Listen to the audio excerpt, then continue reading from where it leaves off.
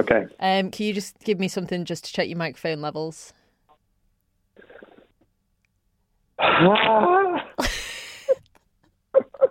Sorry, I really panicked then. Hello. Okay. My name. Okay, let's Please just don't include that in the. let's just cut that off there. Thing. Put you out your misery. Thank you. Jesus Christ. Yeah, thanks.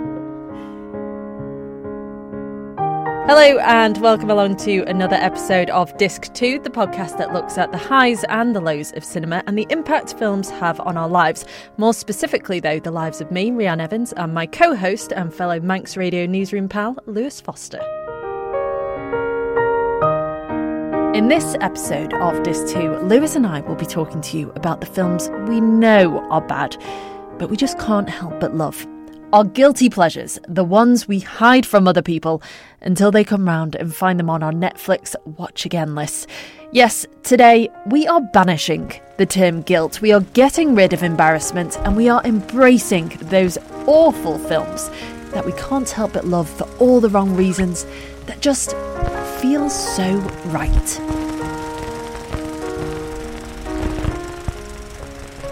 How you doing, Liz? Been better. Why? All right. This is a good way to start the podcast. No, I'm absolutely fine and dandy. Thank you very much. I believe you. Now, Lewis isn't in the studio with me today. He is instead confined to his abode so as to not get arrested for breaking new COVID restrictions because since we last spoke in that first episode, the Isle of Man has gone into a second lockdown, just as you came back from Christmas. Classic, isn't it? And I paid all that money to get tested twice just to come out a week early into another lockdown. So, I do apologise if there's a bit of a delay between our chats, but hopefully the content will be good enough to get you to forgive us. But I was going to ask you, whilst you were self-isolating, because you had to self-isolate for 2 weeks when you came home from Christmas, did you watch anything good in those 2 weeks, or did you just stare at the same four walls and wait for the time to pass? Everything. Everything? We watched everything, yeah. I mean, obviously you just have Netflix and Amazon Prime and Disney and Now TV at your disposal if you're like us and sponge off your parents. So, we had a whole repertoire to go through.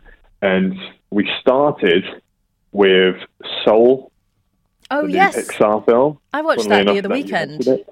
Yeah, and I tell you what, I bloody loved it the second time I watched it. So you've watched it twice already? It's still we fairly have watched it twice. So basically, it came out over Christmas, so while we were home. Mm-hmm. And we basically didn't want to watch it separately, me and Charlotte, this is. So basically, once we got back and once we were back together on the island, our first night, so this is after travelling and everything else, we decided to try and watch it. Charlotte fell asleep after an hour, and I stared at it trying to make sense of it. And I was like, no, you know what? It's a Pixar film. It's not that complicated. I can sort of flick through my phone while watching this. Mm-hmm. And then I got to the end and realised that this film that was catering to children went straight over my head. So I had to watch it again the next morning. It's quite trippy. It made me cry. Yeah, it's hard to get around, yeah. I think just the animation of it is really, like, I hadn't seen anything like it before, and I was like, well, I would not want to do LSD whilst watching this. Not that I've ever done LSD, just to specify. Mum, I don't. Yeah, I wouldn't know. But I did have a mulled wine while drinking it. Maybe while drinking it, I was drinking Soul whilst watching it, mm-hmm. which was and maybe that threw me off a bit as well. And you cried. I guess it's not really a Pixar film around, unless you do. Once you kind of get it and you kind of realise that it's all about, you don't need to know where you're going. You just need to soak up life as it happens to you. Yeah, there's no meaning of life. It's fine.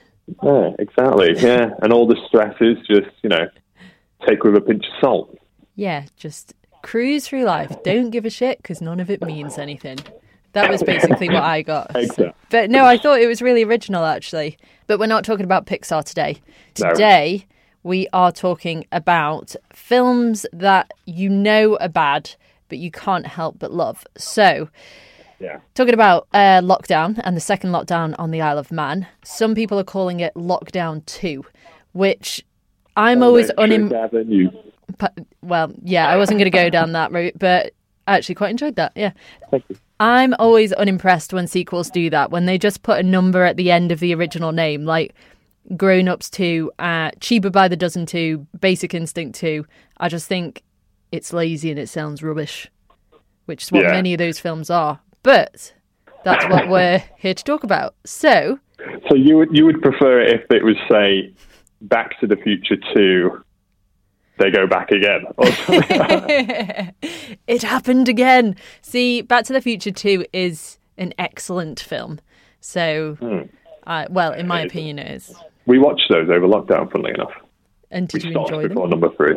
It has to be said. We stopped at number 2. I love those films. They formed me as a teenager. So, They formed you. Liverpool Football Club. Wearing a reddish orange, rust-coloured, shall we say, To be fair, your whole aesthetic is very Marty McFly, I would say. Yeah, funnily enough, a girl at uni used to say that. Yeah. She's dead now. I hope she's not. We've had this exact same conversation before, and I pulled that exact same joke. We've gone full cycle now. Oh, God. Our friendship is coming to an end. There's nothing more to add. Well, no, you are, I would say you're, for anyone who doesn't know who Lewis is, he does work, we both work in the newsroom at Manx Radio, and Lewis is, I would say, a cross between Marty McFly from Back to the Future and also Leonardo DiCaprio in Titanic before he dies, I would say. Okay. Is this looks or personality at all? Well, both are surely good. Well, yeah, I'll take that. I would say... Thank you very much. That's very complimentary. You're welcome. Anyway, let's move on. So, Lewis, tell me about your bad film of choice that you can't help but love, even though you know it's terrible. So, I watched this back maybe 3 weeks ago, just to make sure I still loved it. And, in fact, I do. It is Jurassic Park, the third. The third. Jurassic Park 3. It could almost be paradise. My God, I'd forgotten. We have a landing strip up ahead. You cannot land on this island. Oh my God!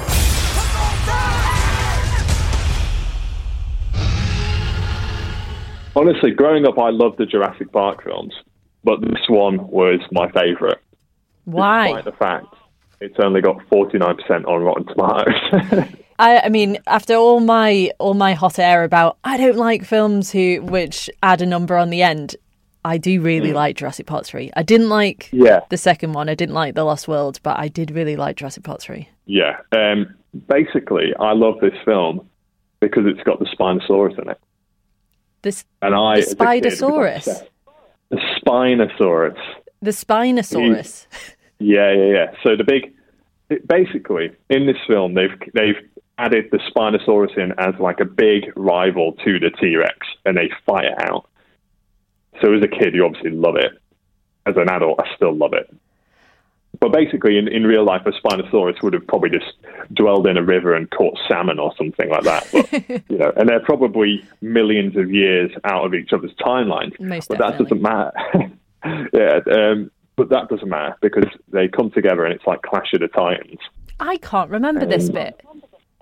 Can you not? Wait, does it get them when they're in the river and the phone is going off and it's like do do do do do do do do? Yeah, that's later in the film, and I hate that ringtone ever since. It scares the crap out of me. It's Nokia, I think, isn't that? Yeah, and there's many reasons I love this film, by the way. Even though it's bad because it plays a lot of cheap tricks and it's a bit kind of, I don't know, big dinosaur versus bigger dinosaur. Is that a cheap trick? I don't know. Would you call that a cheap trick? I don't know. I don't know. You said cheap tricks. Well, basically, if I was to sum this up in a boring way. Are we doing that bit now? I don't know. Okay, wait. Let me just stop you there. Okay, we're adding into these episodes a point in the episode where each of us describes our chosen film in the most boring way possible to make it honestly sound as interesting as like a bucket of grey paint. So yes, sounds like Lewis is about to do his. So Lewis, how would you describe Jurassic Park 3 in the most boring way possible? A kid and his stepdad go paragliding behind the boat, and they just go a bit far. It doesn't say where they started off. I think it might do like Costa Rica or somewhere boring like that. Who'd want to go there? And they just fly off a bit. They get a bit selfish, and they fly off onto an island, which just happens to be full of big lizards. That was a longer synopsis than I was expecting, if I'm honest, Lewis. Oh right. Well, basically, it ends with a mustachioed divorcee trying to get back with his missus by chasing this child through the jungle. Yeah, that makes it sound quite sinister. With velociraptors. You should go into writing film synopsises. The synopsises? Synopsi. Synopsi. Well, let's talk more about Jurassic Park 3 because I absolutely love Sam Neill. And you were talking about a bit. Yeah. The worst bit in the film is most definitely the bit you were telling me about in work the other day when we should have been working, but instead we were talking about this. So yeah, basically, the Velociraptor is Sam Neill's character's favourite dinosaur, and I'm just going to Google what his character is because I should know. Dr. Grant. Dr. Grant, of course. Alan Grant. And basically, Alan Grant, is Sam Neill's character. And Dr. Grant is obsessed with velociraptors and their retractable claw. And basically, there's a whole build-up in this film about velociraptors. It starts with they find some fossils of a velociraptor. Some kid says, velociraptors aren't scary, they're just a big turkey, or something like that. And he goes, oh yeah, would a big turkey claw your face off? Or something along those lines. Something along those lines. Yeah. So there's this whole imagery around velociraptors. There's a skeleton. There's shadows. There's what do you call them? I don't know. What are those? What are shadows? I don't know what you're talking about. What are shadows? Silhouettes.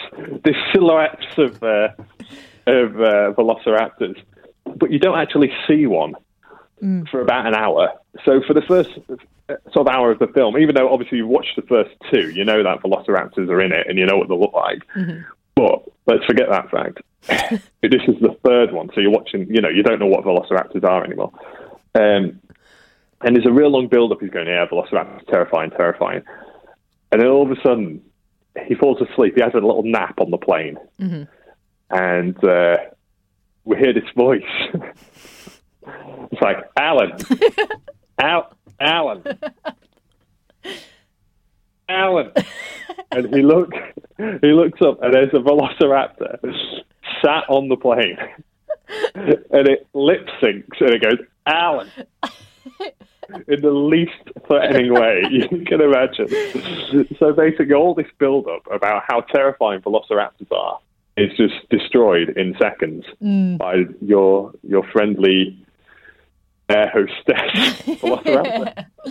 I was surprised by that moment in the film, and I wonder what Sam Neill's reaction to that in real life would have been, because I think he's above it. I think he'd have loved it. Do you reckon? Yeah, I think so. He'd have probably thought, it's daft, but let's go for it. Yeah, gone all in. I prefer that attitude, to be fair.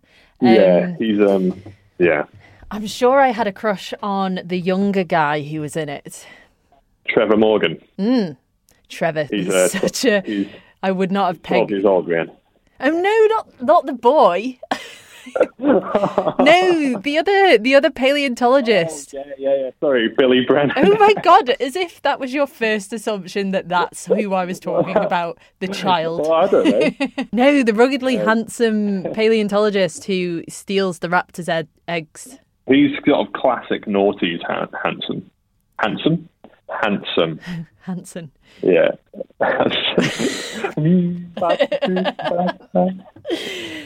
Did you want to add anything else before we move on? If I can just spend a couple more minutes talking about Jurassic Park 3. If you must. There's a really great bit, which I think is really cheesy, but it really works. When I was a kid, it made me crap myself. Where they're climbing up this fence or perimeter. It happens in the first film as well, but let's ignore that. And they've been chased through the jungle by the Spinosaurus, and it's really loud. So it's chasing them, and trees are falling, and it's boof, boof, boof. But you don't hear anything from it for about 5 minutes until they're at the perimeter, and Sam kneels over, and he looks behind this person.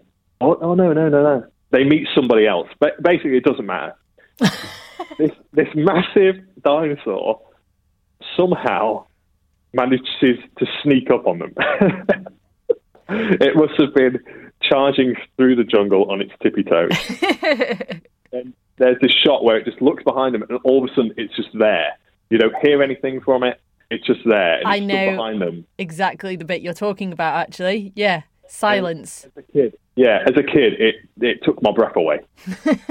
You're like, what is that? You know, and you're like, oh my God, it's the thing that's been chasing them this whole entire time. Yes. How did I forget about that? Yeah, just wearing like Ugg boots to cancel out the sound. Exactly, yeah. Giant dinosaur Ugg boots. Like a cat with booties on. Take its Rotten Tomatoes score, you know. Some people hate it, some people love it, like myself. Me, it's all about the dinosaurs, and therefore I love it. Couldn't tell you what the plot's about, other than divorcees. Yeah, clearly.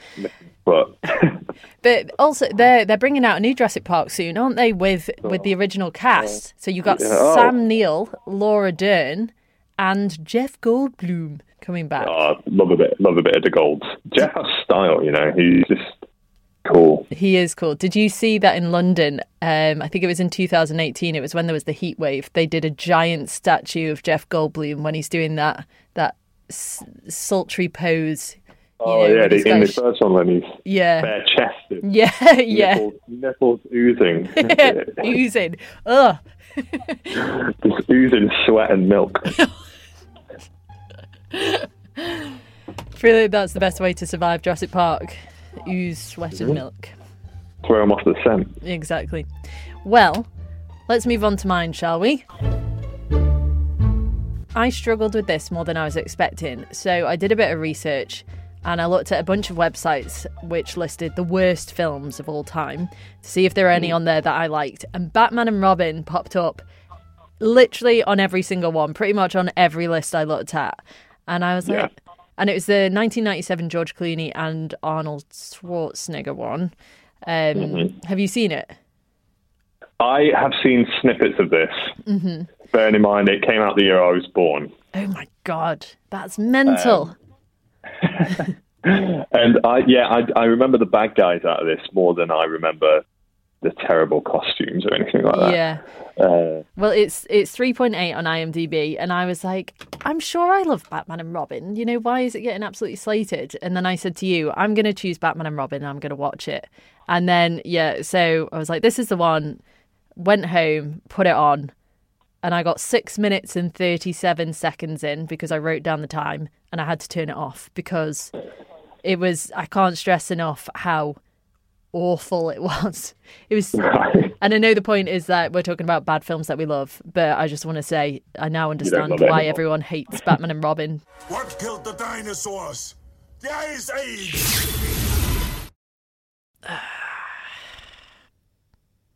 I am not going to pick that though. I am instead going to pick Robin Hood, Prince of Thieves. I met a hooded man today who bade me warn you not to harm his people. His name? Robin of Locksley. The prodigal son returns. This is English courage.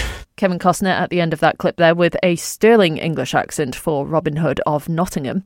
Have you seen that? Oh, Robin Hood's colon. Robin Hood colon, Prince of Thieves. So basically, no, I have not. And this is one for me to go and watch. This is, and I think, I wonder if you'd like it. I mean, I like it because it's like the classical swashbuckling, even though he's not a pirate, but you know, that classic adventure. And I feel from the rich and I get to the poor. yeah, he is Irish. But It's filmed in 1991, one of Kevin Costner's big films, back when he had himself an almost offensive mullet, I would say.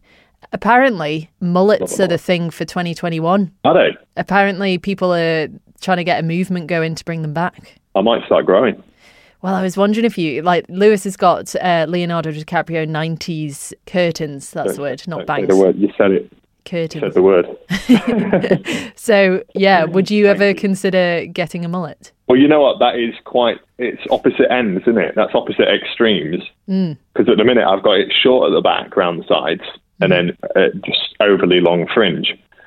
So I would have to go all the way back and grow the back out and chop the fringe. You know, it's like commitment. Cutting off your head to give yourself a foot extension or something. Brilliant. But yeah, mullets are strong.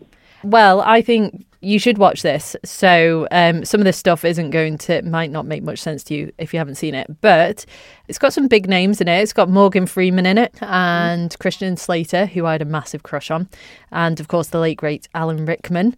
6.9 on IMDb, which is probably too high for the rules, but I don't care because it's my podcast. So I think it's just really good fun, and Alan Rickman steals the show because he's so dramatic. And apparently, I was reading that they asked him to be Sheriff of Nottingham. In case you didn't know, Kevin Costner is Robin Hood. Alan Rickman. Yeah, I can see that from the from the poster and the bow and arrow and the name tag. And Alan Rickman was he was approached 3 times before he said yes, and he only said yes if he could basically change the script because he said it was quite dull. And then he hired some comedians to flare up the script. So have you heard of the line, "Cancel the kitchen scraps for lepers and orphans, no more merciful beheadings, and call off Christmas"? That's like a really famous line. Another one is, I'm gonna cut your heart out with a spoon. And all these like lines that have become legendary lines, he ad-libbed, which is what makes him so great. And apparently Kevin Costner got really jealous of him and went to the editing suite and demanded to take over the edit so he could cut out Alan Rickman's scenes. Well, not all of them, obviously, but he was getting a bit precious and didn't want the limelight to be stolen from him. Yeah, what a baby. Main, you know the classic song that has come out of Robin Hood, Prince of Thieves, don't you? I'm sorry, Rianne, I do not remember that. You will have to sing it for me. I will. Do you have a piano there? Because it has to start with... Do you actually know? Because I genuinely don't know if we're being silly or... But I was expecting you to sing it. Oh, Bryan Adams, Everything I Do It For You. Everything I do it for you. Yeah. That one. Yes, if it was a country western version, yeah, that's the one. So yeah, that was, I think, topped the charts for a ridiculous amount of time. But I'll say my favourite, worst thing about Robin Hood, Prince of Thieves is how they land by the White Cliffs of Dover and then they walk to Hadrian's Wall in the same afternoon. And I Googled how long that would take. And to drive, it would take 6 hours, 40 minutes. To cycle, it would take 39 hours.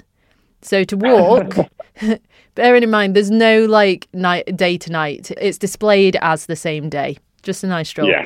119 hours it would take them to get from the White Cliffs of Dover to Hadrian's Wall. So that's probably my favourite bit about Robin Hood. That's an impressive feat, to be honest. But yeah, it's a really good feel-good film, I would say, and it's a nice one to put on if you're feeling a little bit delicate in lockdown and you just want to get cozy, but you don't want to take anything too seriously or think too hard. I think it's a nice one. So. Yeah. But let's move on now. Could you sum it up for me in a boring way? Oh, yes, of course. Man donates to charity frequently. Other man does not. Very good, yeah. That's it. Man donates to charity by killing people. Yeah. Before we finish, some honourable mentions. Do you have any that... Yeah. I mean, you mentioned... What did you mention before? Yeah, I mentioned The Incredible Hulk, but the one I had in mind was the It's part of a terrible series. Is that the Eric Bana one, or? No. This is so basically this trilogy is regarded as terrible, and this one being one of the worst films of the bunch. It is Star Wars: The Phantom Menace. Oh yes, people have committed hate crimes over that film. So my brother rated this the other day. He gave it 1.5 stars Out of, which is probably fair. And I'm not going to go too into out of 5. Oh right, out of 100. I'm not going to go too in depth about it because I can't remember much about it. But I loved this film as a kid and watched it on repeat over and over again, which shows it was doing something right, you know. Or you're just a sociopath. It's good because it has Darth Maul in it, who's the bad guy with the double-edged lightsaber. Does he have the red face? He has the red, like the tattooed red and black face, horns on top. Like one of genuinely the coolest villains of any film series ever. Does that one have Jar Jar Binks in it as well? I will die on that hill. You know what? I don't know if that is the Jar Jar film. I think Jar Jar is the second one, which, let's have a look. Because I think people really didn't like him either. No, he's the classic worst character of all time. Of all time. There's actually there's a fan theory that Jar Jar Binks is like a Sith Lord. So he's essentially like the mastermind behind the Death Star and everything else in the Empire. But yeah, that was one of George Lucas's weird ideas. That's a fine. Well done on Darth Maul. Darth Maul is great. I don't think I've ever heard anyone say that before. Do you have any others? Yeah, obviously the Incredible Hulk is, as you mentioned, you know this one. It's bad. But I really liked it as a kid and used to watch it quite a few times. I had 2008 this came out. 67%, 6.7 on IMDb, so not terrible, to be fair. But it's, you know, it's known as one of Marvel's not great things. I mean, we won't even talk about Green Lantern. We won't even go there because no one liked that film. I've never seen that, but everyone was very much like, let's just shove that under the rug and never talk about it again. Just ignore this. Yeah, but essentially, I really liked it. I remember there was one scene, I think this is the same film, where he, like, jumps. There's a dog jumps at, like, the window, and it scared the crap out of me. In what? The Hulk? So basically, a poodle becomes somehow mutated by this, or it becomes really aggressive from the gamma radiation. And there's a scene where he's trapped in a car when it's like raining, and this poodle jumps at the window. And I might be making this up, to be honest with you, mate. This could be a bad dream that I've just It sounds had like it could be. Did you lose? Really scared me. Did you lose function in your legs again? Yeah, this is really bad. Lewis fainted. For anyone who didn't listen to the previous episode, you should, just to hear Lewis tell the story about how he fainted when you were were you watching? Insidious. Fantastic Insidious. Mr. Fox. No. It was a horror film. It was Insidious. And someone jumped out of the cupboard while I was walking across the room. And I lost function in my knees. Well, the honourable mentions I've got are Batman Forever, Frozen, but not the Disney version. I don't know if you've seen it, probably not because it's classified as a horror film, but 3 people get stuck on a chairlift. I really like it because it brings back nice memories of season. Well, not nice. Wait, not nice memories of seasons. But that's just stupid. And like they're stuck on this chairlift and they're obviously freezing to death, and their coats are unzipped like down their chest for one thing. And I'm like, well, to start with, put your hood up and zip up your coat. I've also got Twilight because although Twilight was a massive success with its target audience, it is awful when you watch it back. It's so cringe, but for some reason, I really like it. Other mentions online, I don't think I've ever seen any of these. The Hottie and the Nottie with, I think, Paris Hilton. Let me have a Google. Yeah, apparently that's terrible. Showgirls. I'll just put my safe search on. The Hottie. Disaster Movie and all those sort of knockoff comedies, like comedies per se. And I Know Who Killed Me, which was a Lindsay Lohan one. That pretty much turned up on every worst film list. I've never seen it. Yeah. You know what? Adam Sandler movies always get a really bad rep. Do you agree with that? You know what? Some Adam Sandler films are just great. Like Happy Gilmore. Happy Gilmore is great, and that's only got 31% on Metacritic. That's a big cult film, Happy Gilmore. But if I'm honest, Yeah. I can't stand stuff like Grown Ups. I find it awful. The way I loved Grown Ups. Did you? Yeah, I really enjoyed Just it. hang up the phone. And that's got 11%. Oh my god! I'm just realising how I have no taste. Yeah, this episode to you is just like, oh, good films. Yeah, David Spade is just like, what is his character? But I love those films so much. Oh my god! Well, I'm glad they make you happy. No, I think your terrible taste in films is all the more reason. Yeah. I mean, Big Daddy, that's a good film. Big Daddy was good. Terrible ratings online. One film I really hated, though, was Click, 2006. Oh, yes, with Christopher Walken. Christopher Walken. You know this remote. You click it. And it just takes you anywhere. Nobody's laughing at you. On those uncanny Christopher Walken impressions, should we wrap it up there? You know what? I just want to add an extra film to our lockdown. What did we watch during my isolation? Please do. So this is just for the sake of, this is a good film recommendation. You're going to say Star Wars again? No, I'm not. This is something you should watch as well if you haven't seen it already. It's A Beautiful Day in the Neighborhood, which is the Tom Hanks biopic of Mr. Rogers. That Mr. is Fred so Rogers. strange, because earlier this week I watched one of Mark Kermode's film reviews and he was talking about that. And I thought, I think I'll watch that. Yes, you definitely should. It's about Lloyd, this journalist who basically is he's a real hardcore, investigative. So he tries to sort of dig the dirt on the nicest man and just realises it's impossible, basically. But there's a lot more to it. But ever since I watched this film, and this is the mark of a good film, is that you go out and you become obsessed with the characters it's based on. I've been in a Fred Rogers hole. I don't know. Have you? I've been in Mr. Rogers' hole for about 2 weeks. And I've been researching everything Fred Rogers from his Senate hearing in 1968 or 9 for his plea for more funding for national television. And it's genuinely inspiring stuff. So, watch that film. I certainly will. With that, we shall call it a day, and Lewis and I will see you next time for some more movie mumblings, moanings and musings. So until then, stay safe and happy watching. Gracias, mi amigo.